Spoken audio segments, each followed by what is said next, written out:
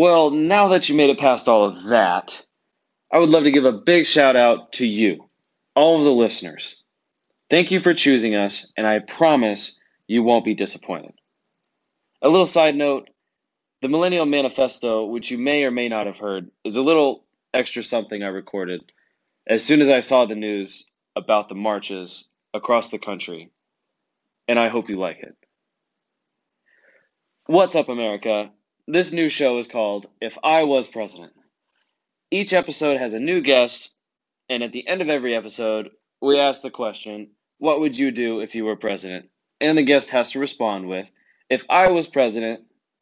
I mean, how many times have you heard someone say, if I was president, and whatever they have to say?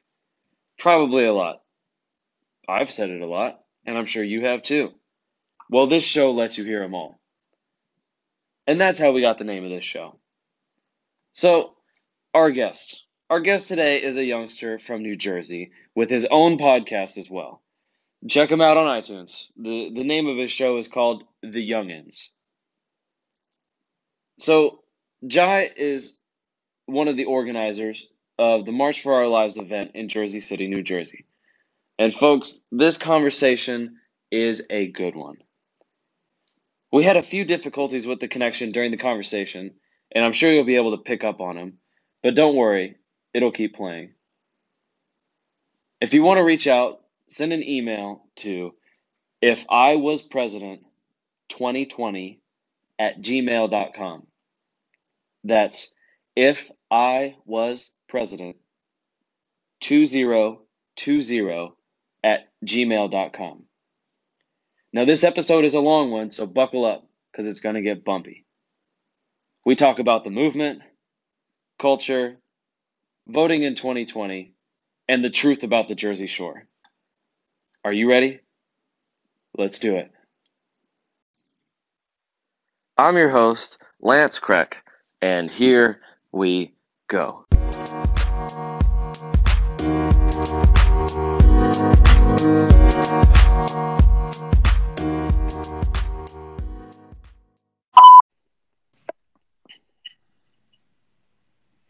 Hey, man. Hey, welcome to the show. Thank you for having me. All right. Hey, so tell us a little bit about yourself. So I'm Jai Patel. I'm a senior from Jersey City, New Jersey, and I go to McNair Academic High School. I organized March for Our Lives Jersey City, and we're working on future events to bring awareness to gun violence in the United States. How quick are those coming up? Are those events pretty soon? Or are they pretty far out? Well, we got one on April 13th because I do stand-up comedy, so I rounded up a few comedians. So Okay. Yeah, on April 13th, we're going to have a charity show. We're going to donate the money to one foundation called New City Kids that works to keep kids off the street, by giving them, here's a music project or something like that, like the means to fund their talent. And then to Everytown for Gun Safety, which is like the large corporation that's been sponsoring all these marches and supporting all of them. And they have something called the Survivors Network, which funnels the money to victims of gun violence and their family. So that's on the 13th, and all the proceeds go to those two charities. And on the 20th, which is the Columbine anniversary, we're having kind of like a remembrance rally. We're originally going to do like a moment of silence, but that kind of like goes against the movement because we don't want thoughts and prayers anymore. We kind of want action, if that makes sense. So you feel for action for the movement. What about the people that don't, but they still are in line with the movement? They see it for a long-term goal, so the strategy might be different than what is the current status quo. What would you say to that? Well, I mean, as long as, even regardless, left, right, this isn't a left or right issue. Even though, like you said, long-term, Congress kind of wants to make it a left or right issue. It's more about, do you support common sense gun laws in the United States, which we don't have right now. I'm not saying repeal the Second Amendment, you know what I mean? Because that's not even a long-term project. That's just not a plausible or even a smart thing to do. But yeah, if that would be the objective, I guess, maybe 10 years down the road. Yeah, I mean, I don't necessarily support that, but I get it. People who aren't doing anything like right now, not organizing, but they're in line with the movement, and they feel Uh-huh. like, hey, I want to do something. Register to vote. That's one thing. If you can't register to vote, join a local grassroots movement. You could do this by yourself. That's what I did. You know what I mean? Because there are people in this state who live in Republican pockets, like Tom's River and whatnot. And I got to meet with them at a roundtable discussion with Senator Cory Booker, and they were just telling me, like, we have 3,000 kids in our school, only 1,000 walked out. You know what I mean? Like they're fighting the uphill battle. I'm kind of lucky because I live in like a liberal area, but they're fighting the uphill battle, and I say join that fight instead of going on Twitter or Facebook or sharing stories. You should start doing something. And you're exactly right because the weather is perfect outside. It's the springtime. It's almost the summertime. It's the perfect time to get out there and get active. I mean, it's Mother Exactly. Nature working. It's working in favor of the movement. Exactly. That's what I'm saying. I'm like April 13th, weather should be good. April 20th, it should definitely be good. But then I saw the weather; it's supposed to snow this Monday, so I was like, really? So you associate April 20th with the Columbine anniversary, correct? Yeah. So what would you say to uh, the the um the listeners out there who are dealing with cannabis issues who associate 420 with the cannabis side? What is your take on medical cannabis? You are 18, so you are in hmm some states legal to have a medical marijuana card, medical cannabis card. I'm sorry. So what is your take on that? Whether or not this is what is your take on it?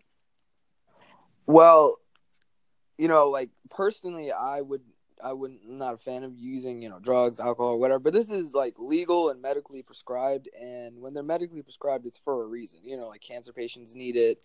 People suffering from anxiety and stuff like that. So I get it, and I'm full support of it. Also, it's a whole nother business. Like our newly elected governor, Governor Murphy, he's like all for it because he's thinking business wise. That's a whole nother like $1 billion industry. You know what I'm saying? Like that would be good for our state.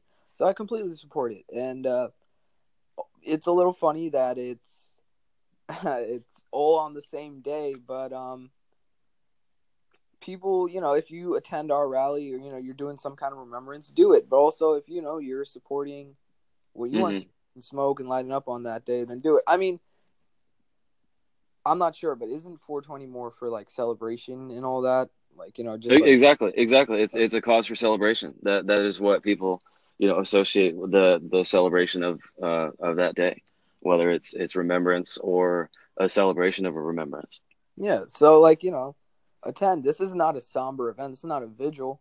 You know what I mean? Hmm. This is a rally. There are gonna be speeches. There are gonna be chants. There are gonna be signs. This is like a really a And that's heartfelt what's thing. I and I agree with you, and that is what is going to be powerful to keep the movement going is the activism. Totally agree with you guys. I'm right there with you. Yeah, man. We Full appreciate the supporter. support. Yeah, we Full appreciate the support support. of the movement. Yeah. All right, man. So I can see from your Instagram and your social media that you like to travel. So Oh yeah. where's your favorite place that you've been so far? I'm gonna go with Hawaii. Like Really, Europe, yeah. Europe is like second place, but Hawaii is like definitely number one. really? Because I lived in Hawaii for 4 years. Damn. I actually met my wife out there. She went to the University of Hawaii. Awesome, awesome. Yeah, so we got married out there, and then now we're entrepreneurs doing our thing, Yeah. fully supportive of the movement. I totally agree with you. Hawaii, by far. If I could own real estate in Hawaii, I would. Oh yeah, but it's like expensive, and also like you lived there for 4 years, so kind of know like the whole story of the natives and all of that. So I'm more of a fan of like let the natives have their land because I went recently, and I don't know if you've been recently, but Zuckerberg, Facebook, he was like he bought like a large chunk of real estate, Hmm. but like people who've been here for in Hawaii for such a long time, like they were like, wait, hold up, bro, like this is our land, like Hmm. we're like kind of like the homesteaders, and he was like, blah, blah, blah. So he cut a deal with them. Like me personally, I think they should get first dibs because it is their land. You know what I mean? Yes, let me go back on that real estate. I'm sorry, a home, A because home. Yeah. my grandfather, a piece of residential property. I'm sorry, I misspoke. Because Mhm. my grandfather actually he passed away recently, Oh and he yeah, had a home out there. So I would visit his house, and he had a view that overlooked Pearl Harbor, and it was an oh wow. amazing house. Yeah, it was awesome. So in like Honolulu, So right? So it was. uh-huh. Oh, okay.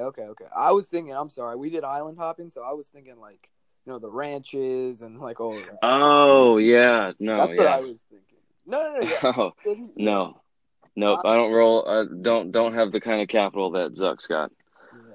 I mean, I don't know. Nope. I don't know if I agree with him on that one. You know what I mean? Because like Nope. Yep. you, I get it. Because your I grandfather, I totally agree with you. yeah, Because I lived mean, in the city. dude, I'm a hippie at heart, so Yeah, I'm all about peace, and so we'll get to the later stuff. Talking about yeah, little deeper topics a little bit. All right.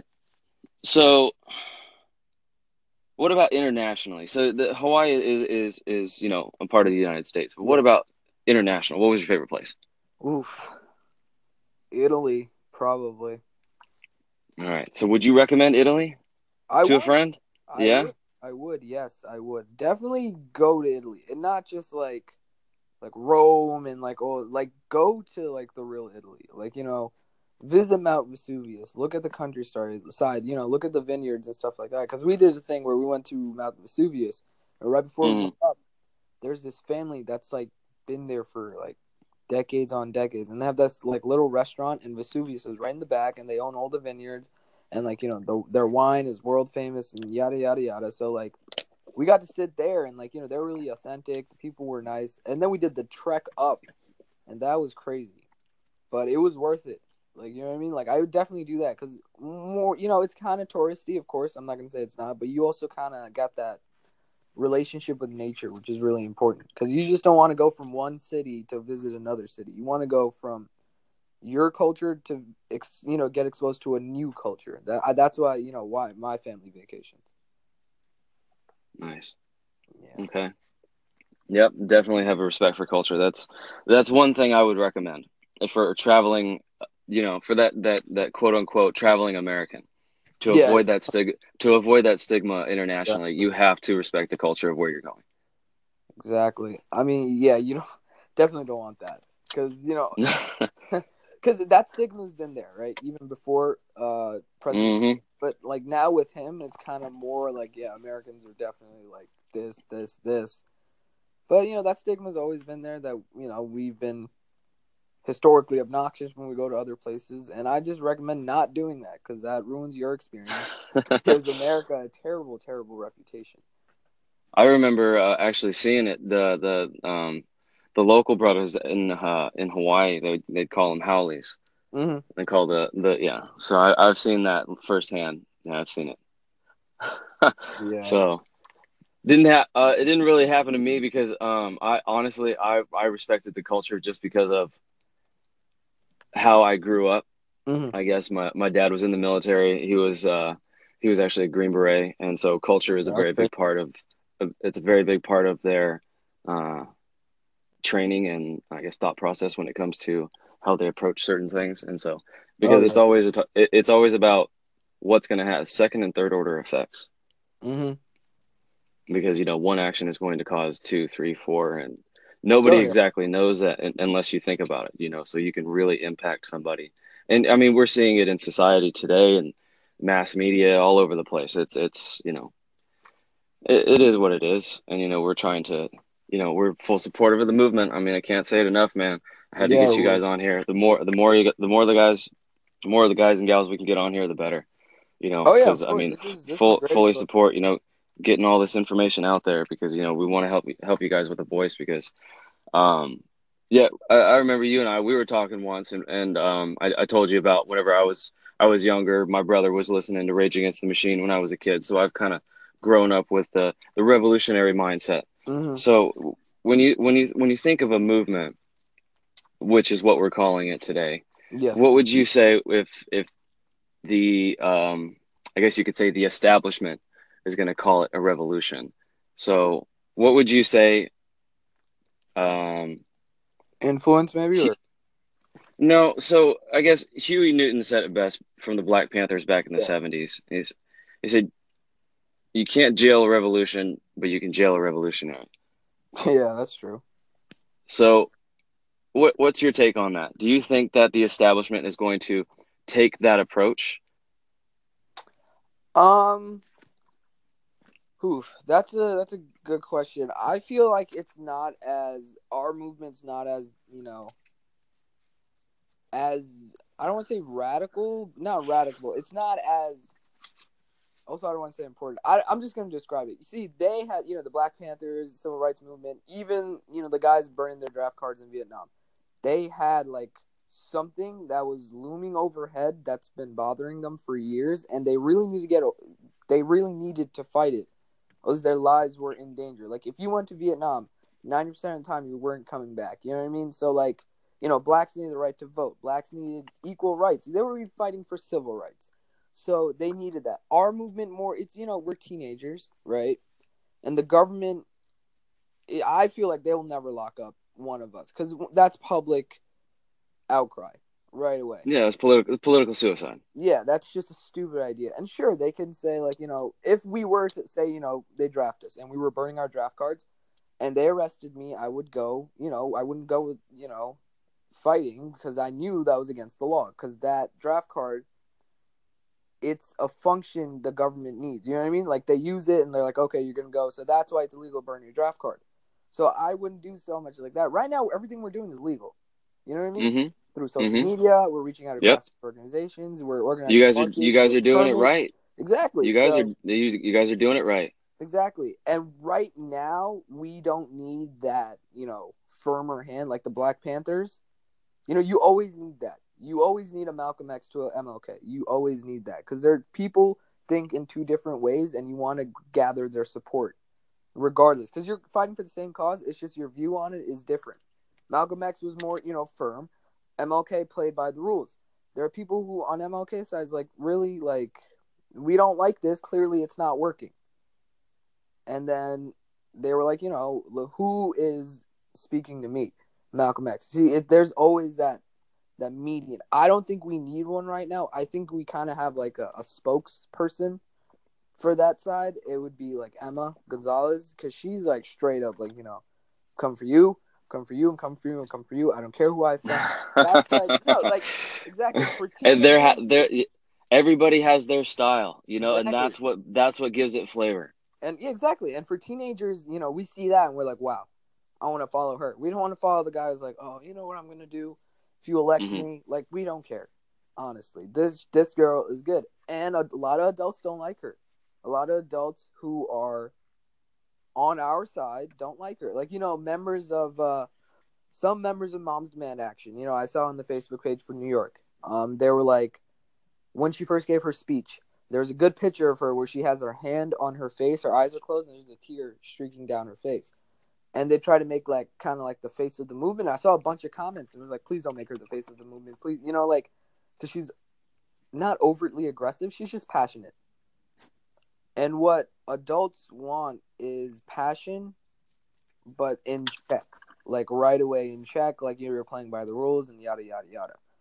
So I kind of see how she could be the other side because she gets attacked by the NRA and people who don't like the movement more than anyone. So I kind of see what you're saying, but I don't think we need that as of right now. Do I think we will? Probably. I hope it never comes to that. You know what I mean? I hope they're Hmm. not jamming I don't. kids. Yeah. Go ahead. Go ahead. So I think, yeah, no, you're good. Yeah.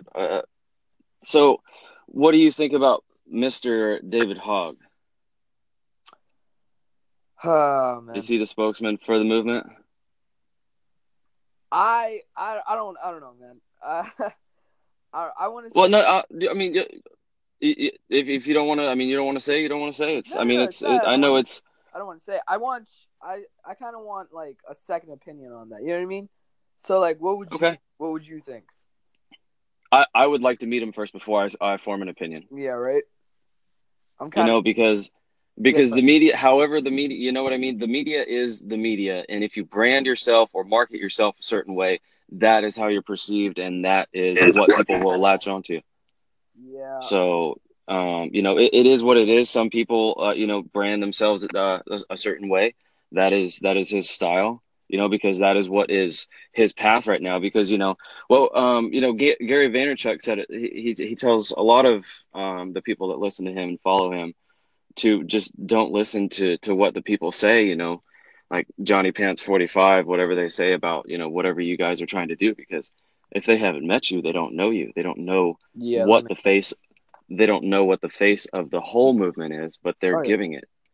Oh yeah. I mean, that's really smart of opinion to have, and I agree with you. I hold that same opinion because, like, yes, you speak eloquently, you're amazing, but I need to meet you. You know what I mean? Because yeah, it's kind of sad saying this, but the Parkland survivors, in their own way, are politicians. You know what I mean? They have their Yeah. agenda, and supporters of the Parkland survivors, adults as well, are all politicians, even though they might not be, because they all have their agenda. They all want to push it. They all have support, and they know they have support, so they act a certain way in front of the cameras. I need to like. I don't. I'm not one of those people who's like, oh, can I vote for him? Would I have a sit down and have a drink with him? No. Hmm. So I'm not going to vote for him. I'm not one of those people. I just want to make sure because I don't want to put Hmm. my full faith in you and you just turn out to be a terrible, terrible human being. You know what I mean? It really makes sense how you treat others. It matters. Exactly.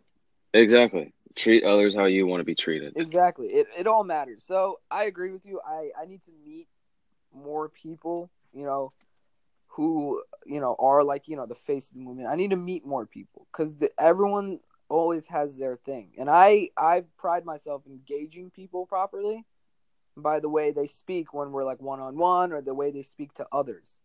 So I don't know, man. I agree with you though. All right. All right. So, with everything that's going on, with the movement and everything, the movement can't really become your life, but there are those people that will become those spokespeople, like, what we're talking about, that will take that role eventually, because it's only a matter of time. Exactly what you're saying. There's going to be the people that try to go the routes that they do, because they're going to start to realize that either A, they can monetize on their position, or they have to go into business in a couple of years with either college or outside of college, and have money to survive or get a job. And how do you what do you think the movement is going to look like in 5 years? Hopefully it's not around. Hopefully they take care of everything. But knowing the United States government, I don't think that's gonna happen. And I think it won't be necessarily Emma. It won't necessarily be David or Cameron. It won't necessarily be them as the face of it. They'll always be remembered as the face of it, but it's kind of time for the next generation to go. You know what I mean? If that makes sense. Because I'm 18. I'm already registered to vote. In 5 years, I'm going to be 23. I can't be preaching students demand action, students demand change if I'm 23. I'm technically a man. You know what I mean? A legal adult. Hmm. So I don't want to preach like, hey, this should be student ran when I'm over there overseeing everything. I just hope the torch gets passed. I'll always be a supporter of it, but I'm gonna have Hmm. to go to the next level. I can't just do March for Our Lives for the rest of my life. You know what I mean? I have to go to the Hmm. next level. I have to join some kind of organization where I can, like, because I want to be a lawyer. So like my next step would be yeah, right? So like my next step would be different than say, staying as a protester your whole life cuz in honesty, in all honesty, the Washington D.C. march was the technically the only one that mattered because there were so many people there. The rest of us were small potatoes. We're just sibling marches, and we do matter. But that one in Washington D.C. was huge. And so, are we going to have one every year after that? Who's going to organize it? Is the passion going to fade? Because you know how the public is. It's a jump then a slump right after a massacre. It jumps like, oh my god, we got to fix this, and then it slumps when it comes to when it actually matters, which is the voting and elections and stuff like that. Because people focus more on, hey, can I sit down and have a drink with him, rather than, hey, his policies look pretty good. So I So don't know. 5 years, I never know. do you see yourself going into politics? Probably. Probably. Really? I really wouldn't want to, but National or local? I would start local. Okay. Definitely start local because I care about my community, and then I would go national. I would take it easy because you don't want to be that guy who's like the mayor was already eyeing like the governor's seat, or you don't want like great example Christie. You don't want to be the guy who's eyeing like vice president or something in the Oval Office, and then just totally forget about your state. Which Yeah. he did. He was like he was all in Trump's pocket. And people saw that, and they're like, "We're like, you're really gonna leave us? Like, we get it. Your term's done, fine, but focus on us right now. Don't focus on him." And that's what I don't want to be that guy who's like, "Oh, I'm the governor, but I'm gonna worry about that." I want to take everything slow. I don't even know if I want to go that big yet. You know what I mean? Mm-hmm. I definitely want people who not necessarily look like me, but are from my area and share my values and share my beliefs. And old people, especially Jersey City, I want them to have a voice that is reflective of them because we're a diverse group of people. And I love our mayor, but he's white. You know what I mean? And white people are the minority in Jersey City, but we want someone who understands, like, who is diverse, who has some sort of, ethnic background. We definitely, I've heard this across the whole city, even in downtown, which is primarily white. And a lot of people like our mayor, and a lot of people don't like him because they feel like he can't connect to the people of Jersey City. It is what it is, right? Yeah, so you want someone who can represent you. That's why we elect officials because we like them. We think they can represent us. You want to represent someone who's just, you don't want to elect someone who doesn't represent you at all, right? Yeah. Yeah. So that would be me if I did run. Probably keep it small and then go. So the key message is to get out there and vote. Oh yeah. That's the true power in democracy. Oh yeah. We can scream as much as we want. We can chant as much as we want. You got to vote. Okay? You can't be on Twitter Exactly. share this. You have to go vote. You have to. That's why I don't like social media that much. And I'm guilty of this, most definitely. Everyone is, but everyone has an opinion. Everyone. And I watched a show on Viceland. It's called "Hate Thy Neighbor" with Jamali Maddox. He's a Yeah. comedian. Yeah, he's great, great, great show. So one, he went to, I think it was UC Berkeley, right? And they Yeah. were having kind of like a free speech week. And we're thinking me and you would think oh, free speech, like us, like good people. No, it was like people who were are on the right, and they have things they're anti-gay and anti this and anti that, and they're gonna have that guy. What's his name? Milo. You know what I'm talking about, right? Actually, no, I don't. No, he's a gay guy. He was like one of Bannon's lackeys, but he's like super alt right. Like he loves the alt right. Like if you think of like a troll in human form, it's him. So no, it's like straight up. The dude is a troll. He makes fun of gays, even though he's gay. He makes fun of blacks, even though his fiance is black. He makes fun of everyone, and it's not like comedian make fun of. It's like he means the stuff he says.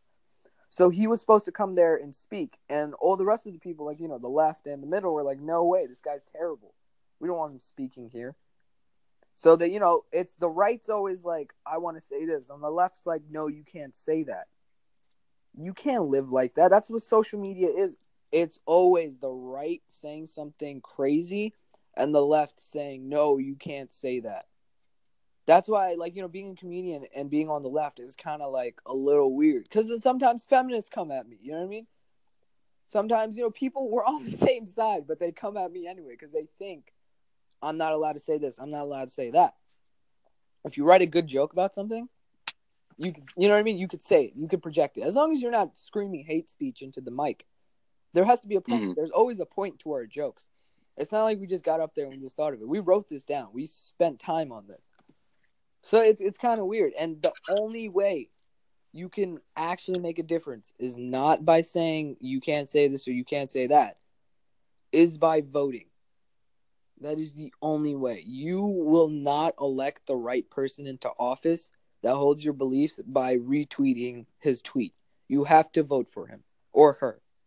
You have to. And that, So yeah, go ahead. no. So do you have a comedian that that is that inspired you, that you kind of looked up to, that got you started? Oof. For comedy or for like comedy? Yeah, Yeah. yeah, like a stand up comedian, or whoever got you started in comedy. It could be anybody. Well, I mean, my dad and mom were supportive of it. You know, my dad showed me my first comedy special at like 12 or 13. It was a Russell Peters, his old stuff. And it was pretty funny. I liked it. But then, I branched out and I started making friends with people who had, like, the same kind of goal was to do it and actually go on stage and not just be fans of it. And I found that in high school. I found my friend Ryan Roman, who I do a podcast with, the Youngins podcast. We started that together, and we both go to shows together. We perform together, and from there, my style has changed. It went from like Russell Peters to kind of like I don't know. It hops around, and there are a lot of people I look up to. A lot of comedians. Michael Che, he's huge. Jamali Maddox, like I already mentioned, and then the late night comedians. Seth Meyers, Trevor Noah, like they're great. John Oliver is huge. I love him. So they like looking up to comedians who happen to be on the left. You know what I mean? Like most comedians are on the left.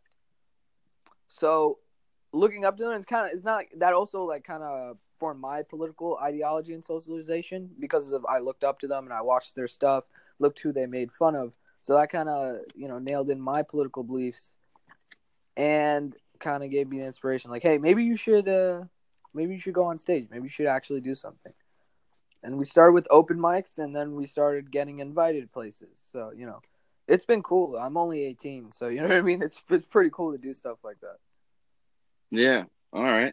Have you so if I throw out a comedian's name and you just happen to form your opinion, let me see if you've heard of him. Sure. All right. Have you heard of what's your take on Petey Green? Petey Green. Can't say I've heard of him. I'm sorry. All right.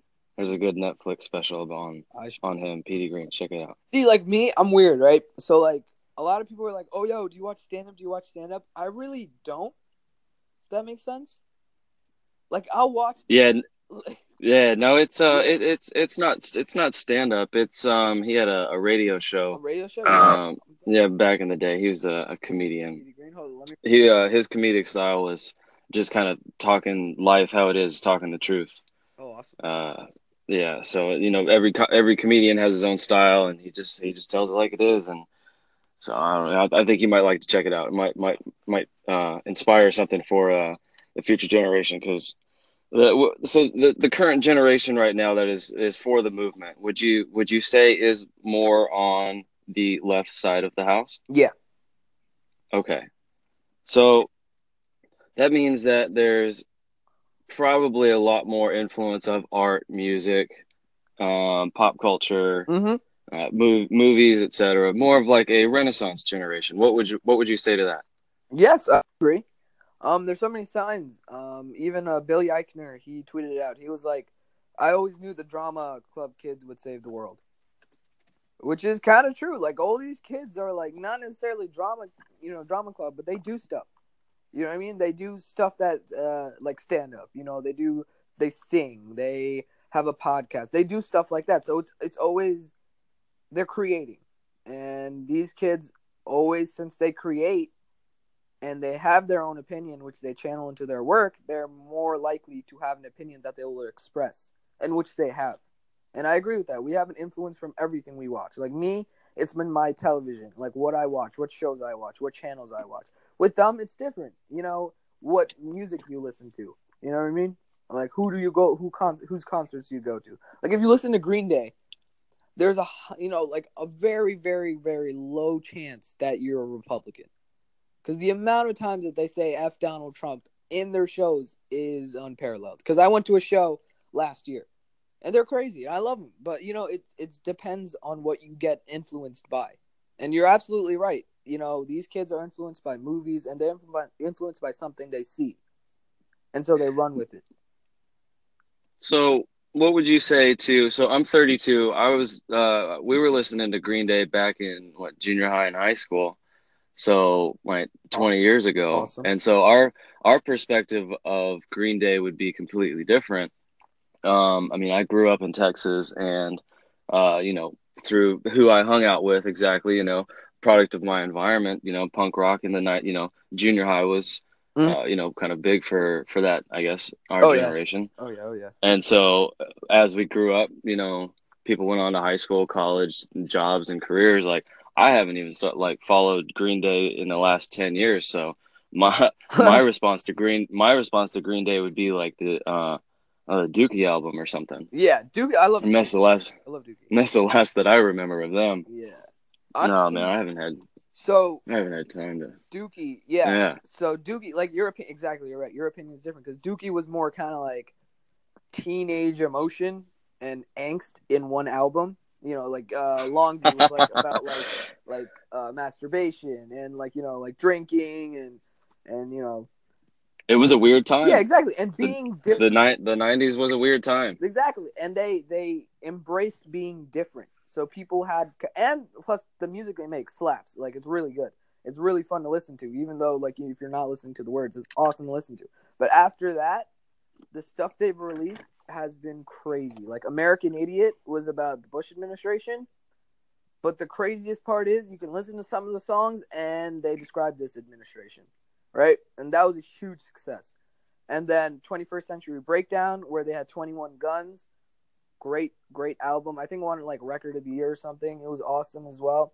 And then recently they released Revolution Radio, which has been kind of like a really like a nod to American Idiot, which is kind of like go out, do something, F the government type thing.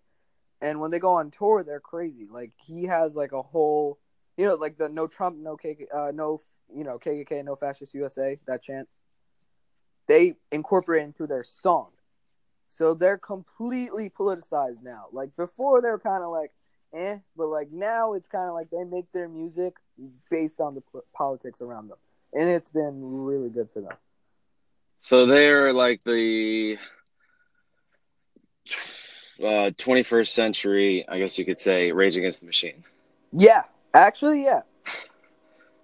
That I could have just condensed that. I'm sorry. No, you're good.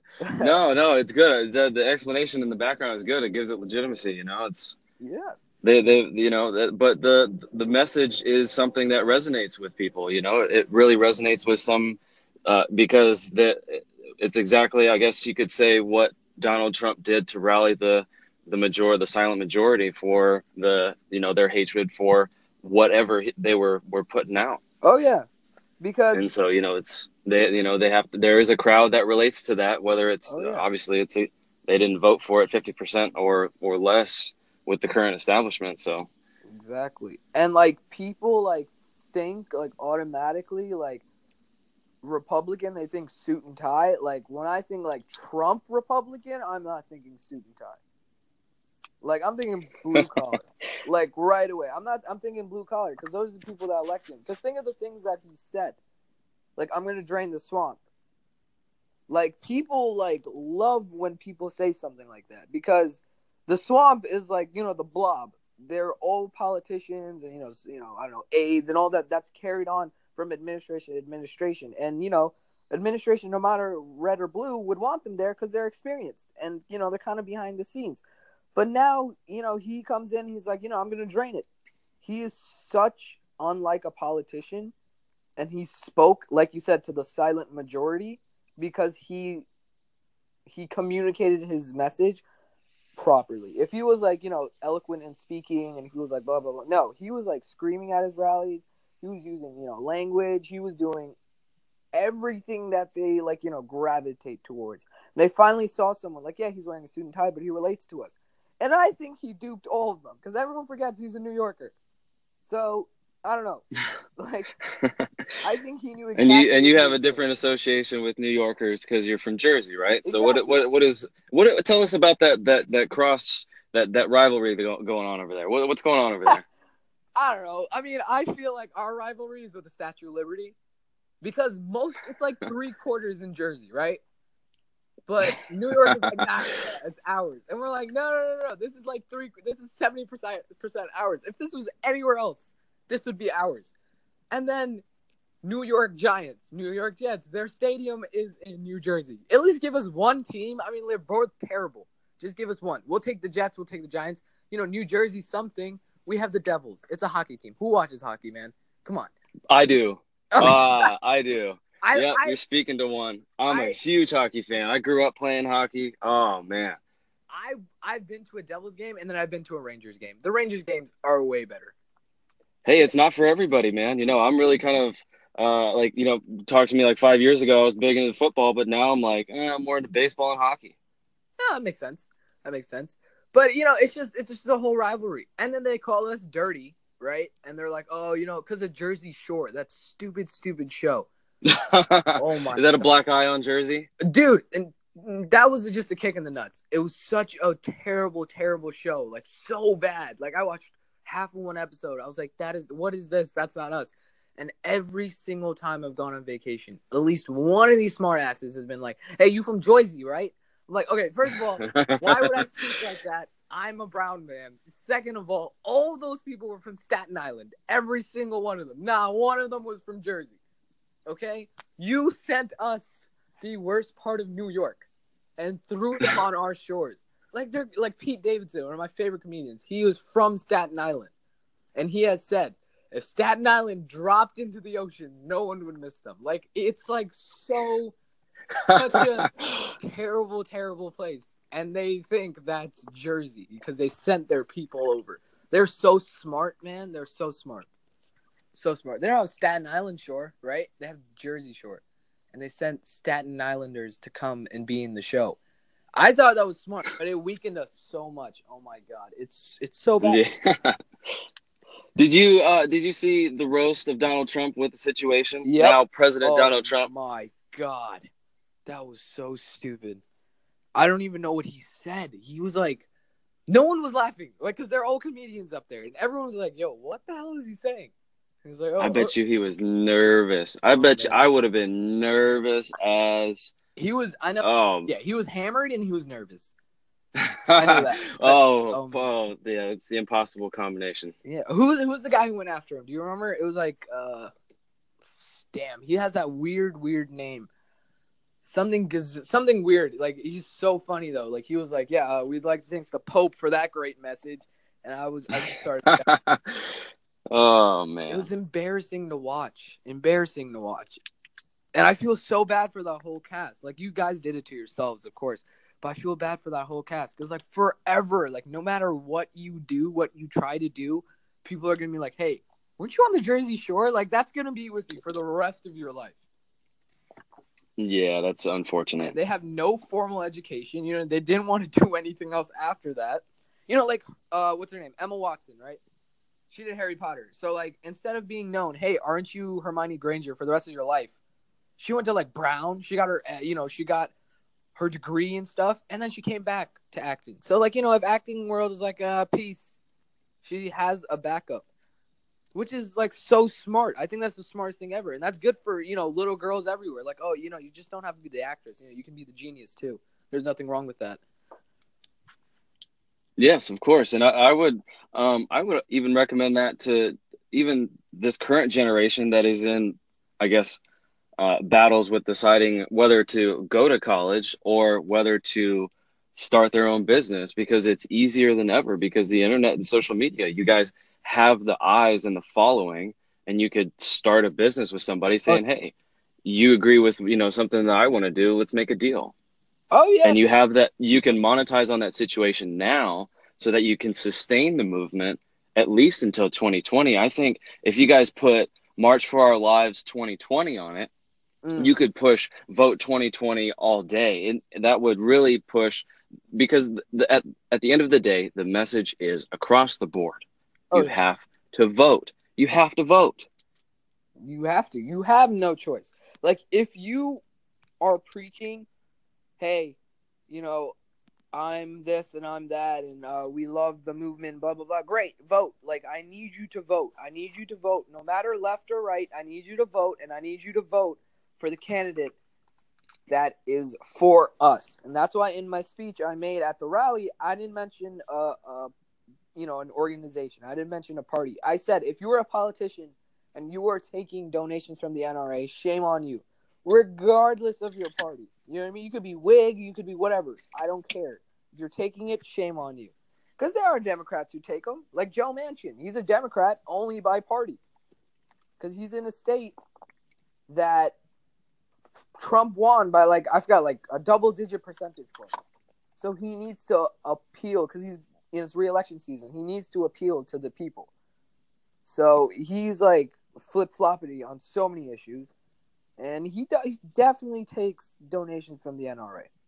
And he's a Democrat, so either side, stop doing that. You know what I mean? So if it's Democrat running against Republican, the Republican just happens to be like, oh, you know, I just want, you know, common sense gun laws, which is going to happen on both sides.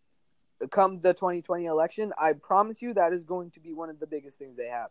This election, it was immigration and terrorism. The next election, it's definitely going to be gun control. And the second one, I want to say, I don't know, jobs maybe, but gun control is going to be on there. They're going to get so many questions about that. They're going to have to run their campaigns on gun control. Like when abortion takes a back seat, you know the issue is supremely volatile. And it's going to stay that way until something happens.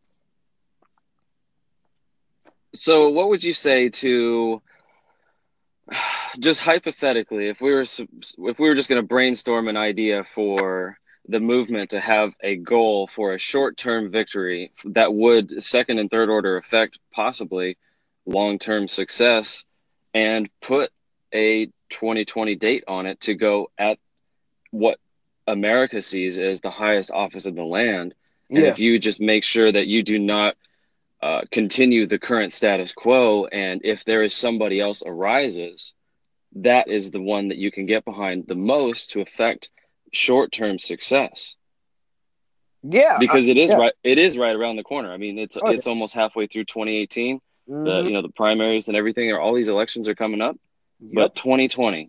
2020 is when it would be, a great success for the movement. Would you agree with that? Oh, yeah. Huge success. And I feel like not only would it be for our movement, it would be for all movements. Because if anything came from the Obama administration, it was that it pissed off the silent majority. A black president? Really? No way. And like, bro, and then Trump came in and he took away everything. Like, you know, transgender rights, gay rights. Like this 2020 not only will be for, you know, gun reform, common sense gun reform, it is going to be for everyone. We need a candidate, preferably Kamala Harris, who just knows what they're doing. Like, I feel like she would be great to run for president because she's well versed in everything. And, you know, to give Trump credit, he's making it easy for all of them. You know, he says possibly the worst things any politician could say, right? Because he wants to communicate them like a human, which is okay. But that gives these politicians, Democrats especially, who are seasoned and like have been there for a while, so much ammunition to use in 2020. It's going to be ridiculous. Like, if he wins, I'm going to be very surprised. But then again, I won't be because, you know, the silent majority. But there are a lot of Republicans who are turning on him too because, again, he's not a traditional politician. So we need a good candidate who can actually beat him, like who can actually go for him, because we need this win, not for just us, but for everyone.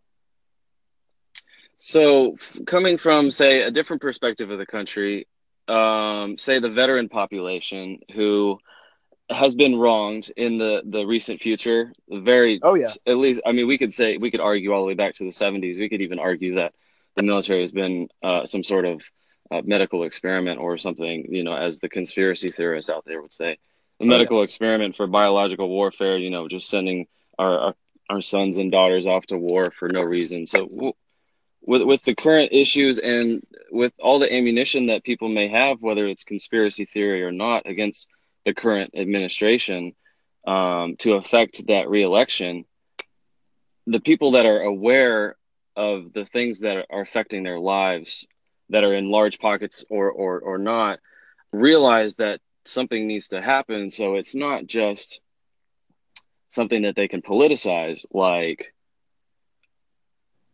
immigration, yeah, or one of these, strict, like, this is our stance on this. Like, it's old party politics. I think that the people have maybe forgotten that something that will really unite the country could I mean, arguably end the war. we have forgotten that there is a war still going on Oh in yeah. this country. Oh yeah. What would you say to that? First of all, I would just like to address the veterans thing you said. They have been, it's ridiculous. We cannot ship men and women off overseas, make them do the scariest shit that none of us would ever do. You know what I mean? And then over here back home be like, oh, we thank you, Pledge of Allegiance, national anthem, right? We are disrespectful if they come back and we forget about them. Supremely disrespectful. And we all are. Because they come back injured. They come back, not physically injured, but mentally. They come back broken. And we forget about them. We forget about them. Veterans becoming homeless, becoming unemployed, that is ridiculous. That should not happen. Because, first of all, a man in a suit, along with other men and women in suits, were like, hey, you know what? We're going to take you, we're going to throw you over here, and you guys are going to do this, and okay, good luck, you signed a contract. No, that is not how it works. We need to end this war. We need to end all wars. I'm not saying, we should be that country with no military, because we are America, and someone always is going to try to screw with us. That is true.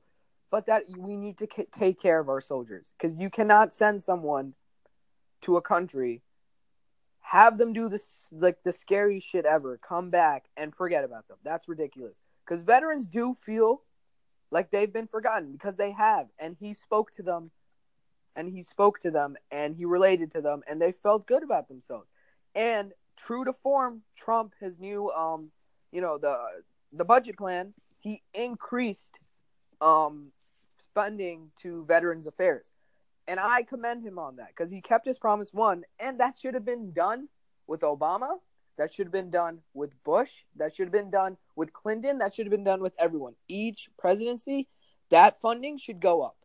Because if you notice, each presidency, we have more wars, we send more troops. So it can't be at 12% or 3% for 20 years. It has to move up. Because if you're going to send more troops, you better compensate them when they come back. Because that's ridiculous. We need to end this war. We need a candidate who's going to be like, you know what? Common sense gun reform. I'm cool with DACA. I'm cool with this. I'm cool with that. But let's not forget our own people that we send off to do terrible things. Bring them back and forget about them. That is ridiculous. We need jobs for our veterans. We need housing for our veterans. We need to make sure they get the proper care, physically and mentally. Because you cannot leave. Because my father's a veteran. You know what I mean? You cannot do that. You cannot. Because my dad, thankfully, he came back okay.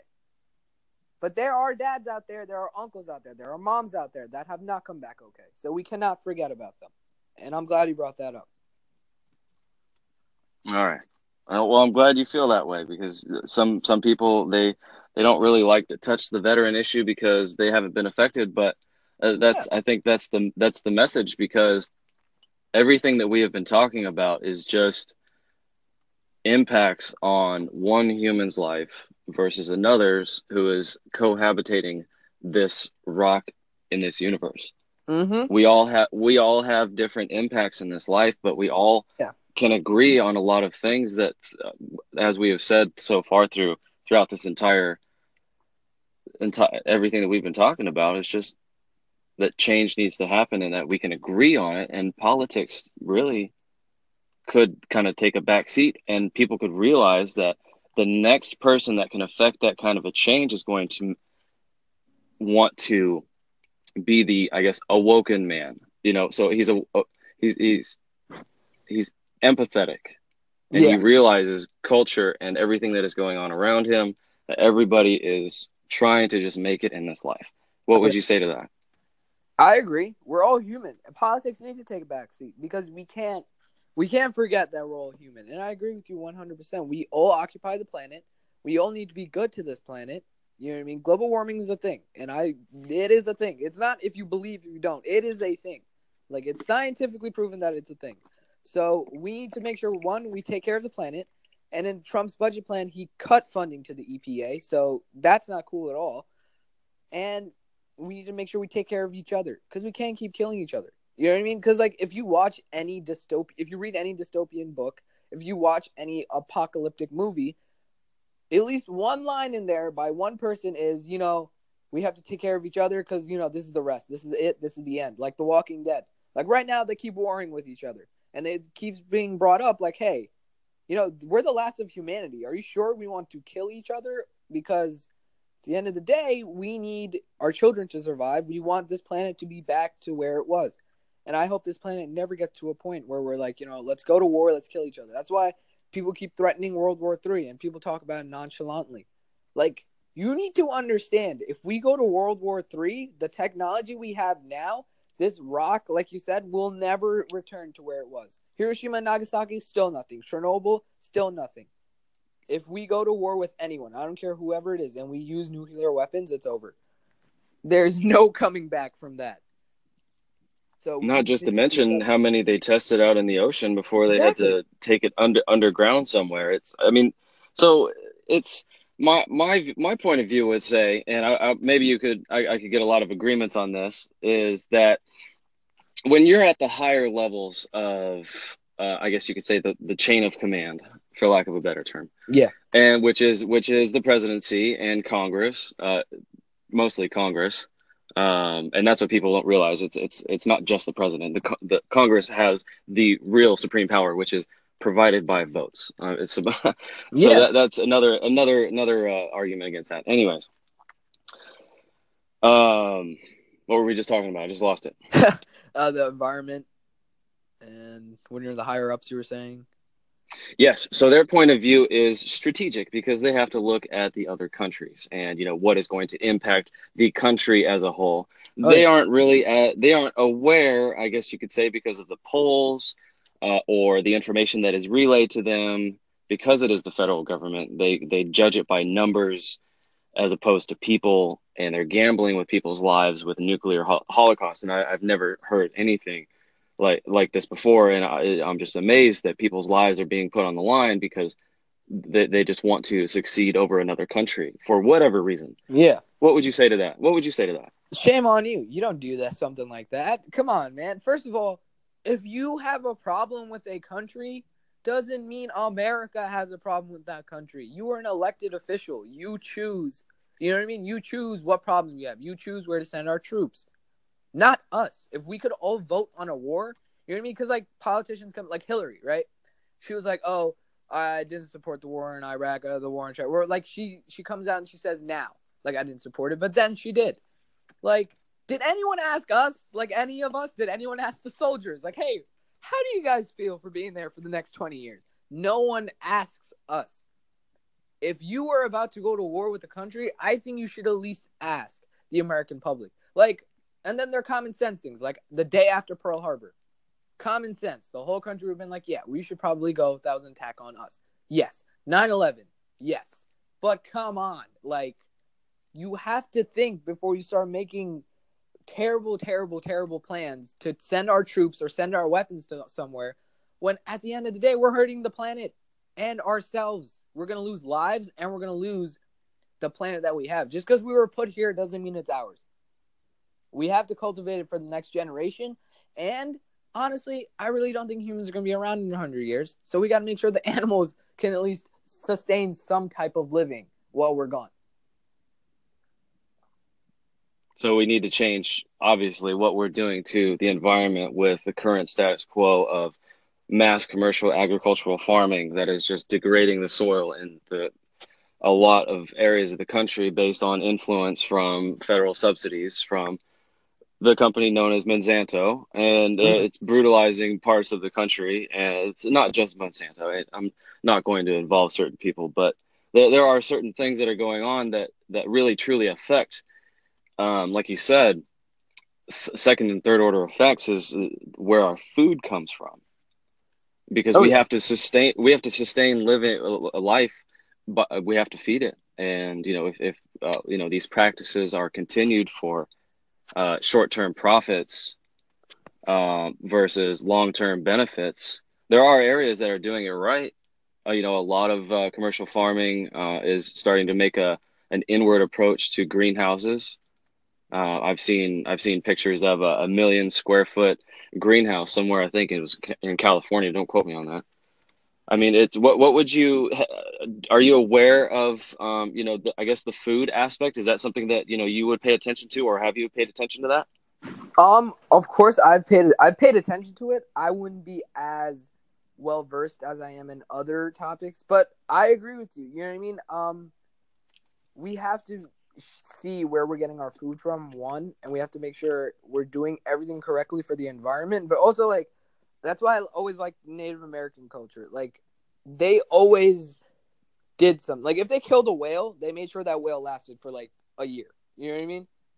If they killed, like, they used all parts of the animal, they used all around them, they tried to make it work. And I think we should really, really try to do that. Because, I'm not gonna be crazy, and because if it was my opinion, I don't think we should have fast food. I don't think we should have stuff like that. I think we should all just take care of the environment and put in what we take out. But that's not gonna happen. That's just my opinion. But if we're gonna be honest here, if you are a fast food company, if you are a large corporation, if you, like you said, the agriculture or farming, if you're a large corporation like that, you need to be put in check by the government. Because again, me and you would rather live in a world where that stuff wasn't around. But we have to be realistic as well. And I think the government needs to put a huge, huge check on them. Like, if you're doing this, we're going to check you like every 3 months. The EPA just lost funding. Like, that is not the direction we need to be going in. We need to increase funding. We need to put these large corporations in check. If it means tax them more, and they're like, screw you, I'm not, building my headquarters in Jersey, fine, leave. I don't want you here anyway. But I think every state should be like, no, you have to pay this much and you have to abide by our rules. Because if they're not put in check, we are totally screwed. Because we've seen a history where they haven't been put in check, correct? And they've ruined the environment. They've ruined it. And they don't care. Like, the dump spaces. What are they called? The landfills where they put the chemicals? Those shouldn't be a thing. Why we, like, people are like, oh yeah, let's keep it away from people, let's throw it into the land. But then people forget, like, cities around them, where large factories are, and they're ruining the environment, polluting the earth. The peoples in those surrounding towns get terrible diseases, cancer, terrible things. Yeah, forgot what show it was. It was a while ago. It was like Toxic Cities or something like that. And Jackson, Mississippi was one of them. And like almost everyone there knew someone, had someone, or had it themselves die or live with cancer or some type of other disease that was only related to the huge corporations that were right across the river to them. So it's like you said, like, what can we do to them? We personally can't do anything, but we can put pressure on Congress like, hey, check them now, check them a lot. Because this is the environment we're talking about. And you need to put them in check. And I'm not going to be crazy and be like, yo, like, no one take a shower for like a week and let's all go live in the woods. That's never going to happen. But we need to put these large corporations in check. Because, sure, our cars pollute, and they're saying, like, no, don't idle the engine, right? They tell us don't idle the engine. Shouldn't corporations have a law like that? And shouldn't it be stricter? Because if we're going to be honest here, if we're going to talk about cars, that's a Hummer, right? And we're like kind of like a smart car. So if we idle, it's like whatever. If they idle, they're going to ruin everything. So they need to be put in check a lot. And I think that would be the step too. We need a candidate who will bring all of that to the attention of the people, because people forget about that. Like me, you, and a couple of people, we're like, we're well versed in it and we care about it. A lot of people forget. A lot of people forget that the environment's a thing because they're invested in another topic like abortion or gun control or something like that. But also, don't forget about everything else. Don't forget about the veterans. Don't forget about the environment. Don't forget about a lot of things. But people tend to do, and that's just the society we live in, right? So what are we gonna do? We just got to put pressure on the right people. Yep. So going back to the movement, keeping Congress in check to keep, all these things going with everything that is affecting everybody. Because going back to the environment, if you live in the large urban areas, just because it doesn't affect you, what the policies are for, cleaning the environment, doesn't mean it's not affecting somebody else, Exactly. because your region is not like somebody else's region. Like the culture in Arizona is completely different than it is in Boston. Oh yeah. So something going back to the movement, to make sure that movement and the voice of that movement for what it stands for the preservation of life, ending the war, gun reform, what have you, whatever the message is, it's just pretty much for life. That rally in DC could be an annual thing, and I saw, I think it was on your social media, the Guy Fawkes magazine or mask. I'm a big fan of the V for Vendetta. I love that movie, Yeah. and he got everybody in the movie, and that's the thing. It's like our generation was influenced by media, movies like Terminator 2 and all that stuff. Yeah. That was the 90s and the 2000s. It was all media, and just with the dot-com boom and everything that we have instantly at our fingertips is molding everybody, how they Hmm. form their daily opinions. So the V for Vendetta movie, as I don't know if you're aware, I'm sure you've seen it. Have you seen it? I saw it like once, but I was kind of younger, and I thought the mask was Yeah. cool, so that always stuck with me. So the movie is a gentleman. He calls himself V. He's, I guess you could say, a vigilante in the eyes of the government, but he's a revolutionary. I see him as a revolutionary because he's standing up for good, and what he stands for is Guy Fawkes and the history of Guy Fawkes and remember the 5th of November. Mm-hmm. So you could even go one further and get this as like a tagline or something of the movement to remind people that revolution or a revolutionary mindset, nonviolent, is possible, and you could keep that alive with a date, with a time, with a goal. 2020, you could do a march in November in 2018, and then another rally in DC. Everybody in Guy Fawkes mask because everybody wears a mask online when they interact with people because I Yeah. mean people don't know everybody. They don't know who they are unless they know that person. Oh, And so people have to realize that when they come into contact with somebody that they're coming into contact with a person that they've never met before, and no stereotypes, no nothing, just meet this person and talk with them. I mean, so the message is just keeping that alive so that there is a non-violent approach so you could give the movement long-term goal and long-term success with a I guess a desired end state, if you will, for a short-term success like what we were talking about. What would you think? Would you participate in a rally every year? I mean, whether it includes Guy Fawkes Mass or not, if it's an annual, you can associate it with the movement, and it's like, let's get people here. Let's see how much power we have. oh yeah, I most definitely will. That's what they do with the women's march, correct? Like it has to be all around because then again, people forget, and it's a shame. And I think you're right. I think we can't just march every year, every year, every year, every year, just to bring awareness. I think there needs to be long term and short term goals. The long term goal is 2020. We need someone. We need someone who's going to help us. All people, all of these different things we mentioned, but also our movement, right? And then we need like short term put pressure on assemblyman, mayor, something like that, congressperson, senator, stuff like that. And short term, their elections come up too, so like if they're not cooperating, vote them out. That's it. You get vote someone else in, and that's at the local level and that's at your state level. And then for our national level, we have to make sure that we pull up to the polls, because you can't say, just because you don't like Hillary. That's why it gets me so angry. Just because Bernie was better doesn't mean Hillary wouldn't have been good for America. Sure, she was supremely unlikable. I'll give you that. But look what we got left with, right? You know what I mean? Because you didn't want to go to the poll because you were like, you know what? No, it's not Bernie, so I'm not going to go. Stop being a little child. Stop being spoiled. Go to the poll, regardless if you will. That's why it always gets me when someone's like, "Oh, can I sit down and have a drink with them?" Who cares? Because that's never going to happen. I need you to vote for them, not just because of a single topic, but because of one, overall, and two, because they want some sort of common sense in this country. It doesn't even have to be gun reform. It has to be common sense in general. All right, common sense. So common sense when one of the issues would be immigration. I think what would you say to? I think immigration has been given a bad face because of mass media. Oh yeah. What would you say? What immigration is more of a cry for securing our borders from whatever could possibly come in.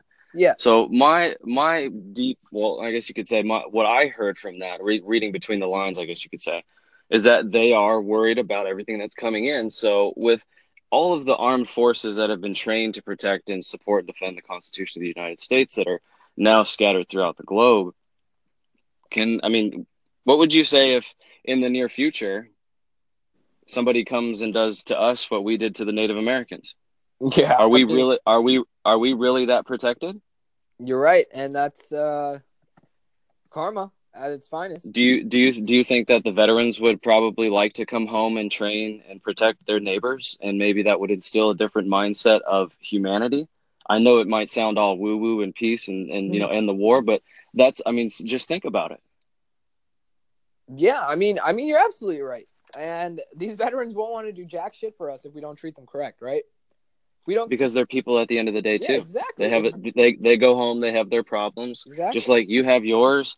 Anybody that you come cross paths with on the street at any given moment, they have whatever is facing them, and they could have something going on that you have never even heard of. exactly. And it's sad, yes, but also we need to pay attention because, like you're saying, it could happen to us, so we need to pay attention. And in regards to immigration, I feel like they don't want the bad stuff coming in, yes, but like my stance on immigration is like I'm not, a fan of illegal immigration, right? I'm not a huge fan of like, sneaking in and not obeying protocol because Exactly. my Uh parents huh. my I parents agree with are you. immigrants, right? And now they're citizens, but they were immigrants at one point, and like they have to wait a long, long time to get their visa and get all of it. They have to wait, and but they did wait, and I think that you should apply for it the right way. And it's sad that the country that people are immigrating from is not doing so well, so they want to go to a new country for a better life. But you see, people forget that when they they sneak in, right? It's not they're taking our jobs because none of us want to work those jobs. Let's be honest here. No one wants to be a dishwasher. No one wants to be like, picking your own fruits. No one wants to do that. So it's not like they're stealing our jobs. So I think that's an invalid argument. What I think is happening is they make their money and then they leave. Because I've spoken to a lot of illegal immigrants from Guatemala, from Mexico, and I've spoken to them and they're like, no, yeah, like my end plan is I'm gonna get this money here, working as a pizza man, working as a dishwasher, and then I'm gonna go back home because back home I'm a millionaire with this money. And I get Yes. that, but you can't do that, Mm-hmm. especially if you snuck in illegally. You're not paying taxes, one, and you're getting bread like the rest of us are, but you're not paying taxes, so that's unfair to us. And I'm not one for closed borders. Don't do something like that. Like, yeah, build the wall. Like people think like, oh, he doesn't want legal immigrants in. I think fortifying our borders a little more because the border patrol clearly way in over their heads. I don't think that's a bad idea. We should fortify our borders most definitely because not only is that that young mom with her kid coming through, but also is like pounds and pounds of coke, which ruin communities nationwide. So we have to be careful. Illegally, that can happen. I'm all for legal immigration. That's how my parents got here. Without legal immigration, I wouldn't be here. But I'm not a huge I fan of think the illegal one. I agree with you. I agree with you. There is something that could be looked at differently when it comes to our immigration policy. But on the good side of immigration, just like what we were talking about, is there was the 30 Seconds to Mars video, music video for Walk on Water. They have a really interesting way of delivering the message. They got everybody across America over one day to submit a video or some sort of message that why do you appreciate America? Because it seems like Mr. Leto is a patriot, Yeah. and so but which I agree with the message. Fourth of July, our independence, and that's a big thing for red-blooded American patriots, I guess you could say. But they feel wronged where I guess the republic is going. But the quote in the video mentions it's over 90% of Americans can trace their heritage to an immigrant. We're all immigrants. Oh yeah. The next generation is, it's there is no face to a certain crowd anymore. It's everybody is because of travel and um, information flow that people can get on planes at a moment's notice and travel the world if they want to. And they're coming across people that they have never seen before in their lifetime. And it's throughout the years, it's just molded into what it is today. It's just we're just, humans, crossing each other's paths. And whatever happens, and that's where we're at. So No, exactly. everybody's an Oh immigrant. yeah, and I think that that's a great argument for DACA. You know what I mean? Like, even though I'm not a fan of illegal immigration, I still think if these kids came here, were born here, have lived their whole life here, it would be terrible, inhumane to send them back to a country, one, that they have no idea about, right? Because they have never visited. Because usually these kids don't visit because, they're kind of in the limbo because they're DACA recipients. And I've talked to DACA recipients and they've let me know, like, yes, like right now my life is in a limbo. You know what I mean? Because of, all the controversy surrounding it. So I really think that if you can't, so sure, your parents got you here illegally, right? But that's not your fault, right? You were in, now you can't deport the parents either. You have to do this right because if you fortified your borders to begin with, they wouldn't be here. So this is they're technically a product of your mistake. So now that you made the mistake and you didn't want to fortify it, you can't fix it later because these people have already made their lives here. They have already, lived their kids especially have lived their whole lives here. So you can't go back and be like, "Oh, wait, no, you got to leave now because I just realized you guys got here illegally." Like, you can't do that. You should have fixed that in the beginning. And that's why if you're going to fortify the wall now, if you're going to do everything right now, you have to make sure something like that doesn't happen again. Because if that's what you want to do, you can't repeal something that people have been living here for the whole time. You can't do that. That's wrong. That's your mistake. You guys, regardless of what administration it was, you guys need to make sure that you're on top of your shit when it comes to illegal immigration. And if people get through and they have families and they live here for their whole lives, you can't get rid of them now. That's wrong. You should have handled this in the beginning. And that's why I think DACA needs to stay around and these kids need to be treated equally. Because that's wrong. That they shouldn't be, punished because the government couldn't fortify the walls. And it's also argued, the parents were illegal. Yes, but clearly they thought they had a chance to get into America, so they took the chance and illegally immigrated. If we had that thing where we have, yeah, hello, Hey, all yeah, right. yeah, no, yeah. So I just think you can't do that. What do you think? Like, if they've already come here, they really built their lives here. You can't like get white out and try to get rid of them now. It's too late. So my thought process on that one is more of a historical one. I think it goes back to purchase that people were already here in the first place. That generation over time, that culture that whoever the natives were to this land. Because I think that the border thing is ridiculous. What would I honestly I've heard the argument for maybe possibly doing the North America Union. What would you think about that if we just got rid of the borders and it was Canada, the States, and Mexico? We would adopt a different form of currency, maybe reinstall the barter system. What do you think about that? That'd be cool. I mean, I don't see a problem with that. I really wish that would be. I mean, that would be really cool because like that's a huge chunk of real estate. You know what I mean? That's more opportunities for everyone. You know what I mean? Like Canada might need some sort of. That's what exactly the barter system. Canada might need something, and Mexico might have it. You know what I mean? America might need something, and Canada might have it. So that way, the regions would be set up in a way, and we'd adopt our own currency, right? I think that'd be pretty cool. That would be really cool. But I don't know. No, Would that yeah, ever that's happen? Right? yeah. I could see that going. You have a meeting with President Trump and say, "Hey, sir, what do you think about this?" Yeah, He'd probably sit there and laugh. yeah. You'd probably be like, well, nice knowing you. I'm gonna leave now. So, like, I Hey, don't think that'd be. can you get Jeff Sessions to legalize cannabis? I don't think so.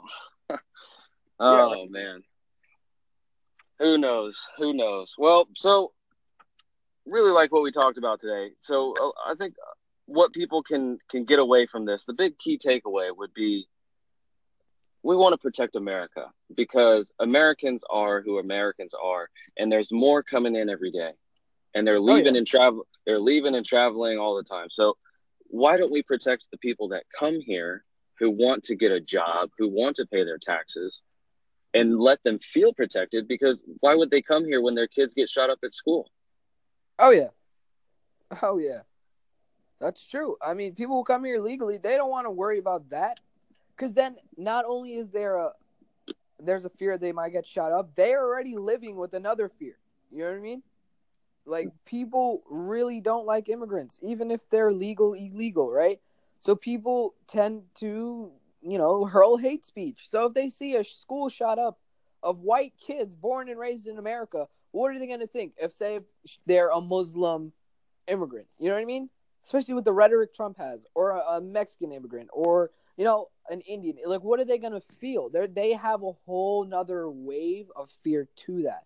Like, we're lucky in a way, because we're American, right? And we were born and raised here. We know America, but they're coming new, and this is one of the first things they see. They're going to be scared out of their minds, and I think we need to work harder to fortify our schools and make sure everyone feels welcome, American, immigrant, whatever it is, because schools are for learning. Education is key. Educate. Yeah. That's another thing, because if you get food for you, food for the body through sustainable farming for 50 years from now, 100 years from now, what is the environment going to look like when my kids are 30 years from now? What are their kids' environment going to look like? I mean, are we going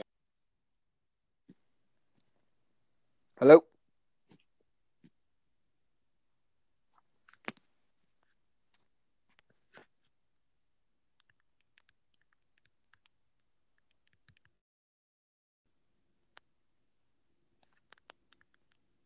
to geography on the map of the globe? Uh-huh. Lance, your voice cut off like for a few seconds, like 10 seconds. Okay. You want to just go from my Take kids? away. Yeah. Oh yeah. So what's the environment going to look like Yeah. whenever the kids are 30 years old and their kids, my grandkids, because that's going to happen. Just the cycle of life on this planet, that we are going to die, and it's just how do we leave it behind us, and what is our legacy, and what would you recommend? I mean, would you have a message for your fellow um, revolutionaries that their legacy is starting right now? Oh yeah. Um, I'd just like to say thank you. You know what I mean? Because I've always been politically involved, right? And I've always been one, like with stand up, people, like with me, I was a fan. And then I was like, you know what, F it. I'm going to my open mic. I have my set. I'm going to do it.